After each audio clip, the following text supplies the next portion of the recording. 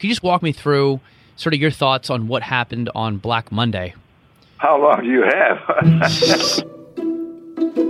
Almost like, are we at the apocalypse or precipice right now? To understand the ETF, you really have to go all the way back to Black Monday and the 87 crash. How will the stock market and the economy react to the worst day ever on Wall Street? What can and should be done now? Hi, I'm Joel Weber, and this is Trillions Presents, the ETF story, where we'll be introducing you to the people. He was kind of all shucks almost. So between this sort of young and hungry academic type and this sort of like older figure, it was kind of a Batman and Robin type relationship. And retracing the events. So as he tells the story, he gets back on the train and fixed the three things and got on the next train to State Street.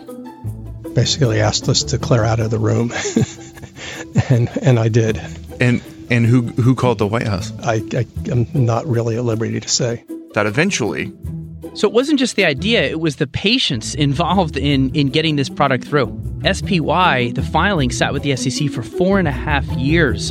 The whole culture had changed. Led to the creation of a $1 trillion industry. Can you imagine a world without the ETF? Any longer? No, probably not. Trillions presents the ETF story, starting October 25th.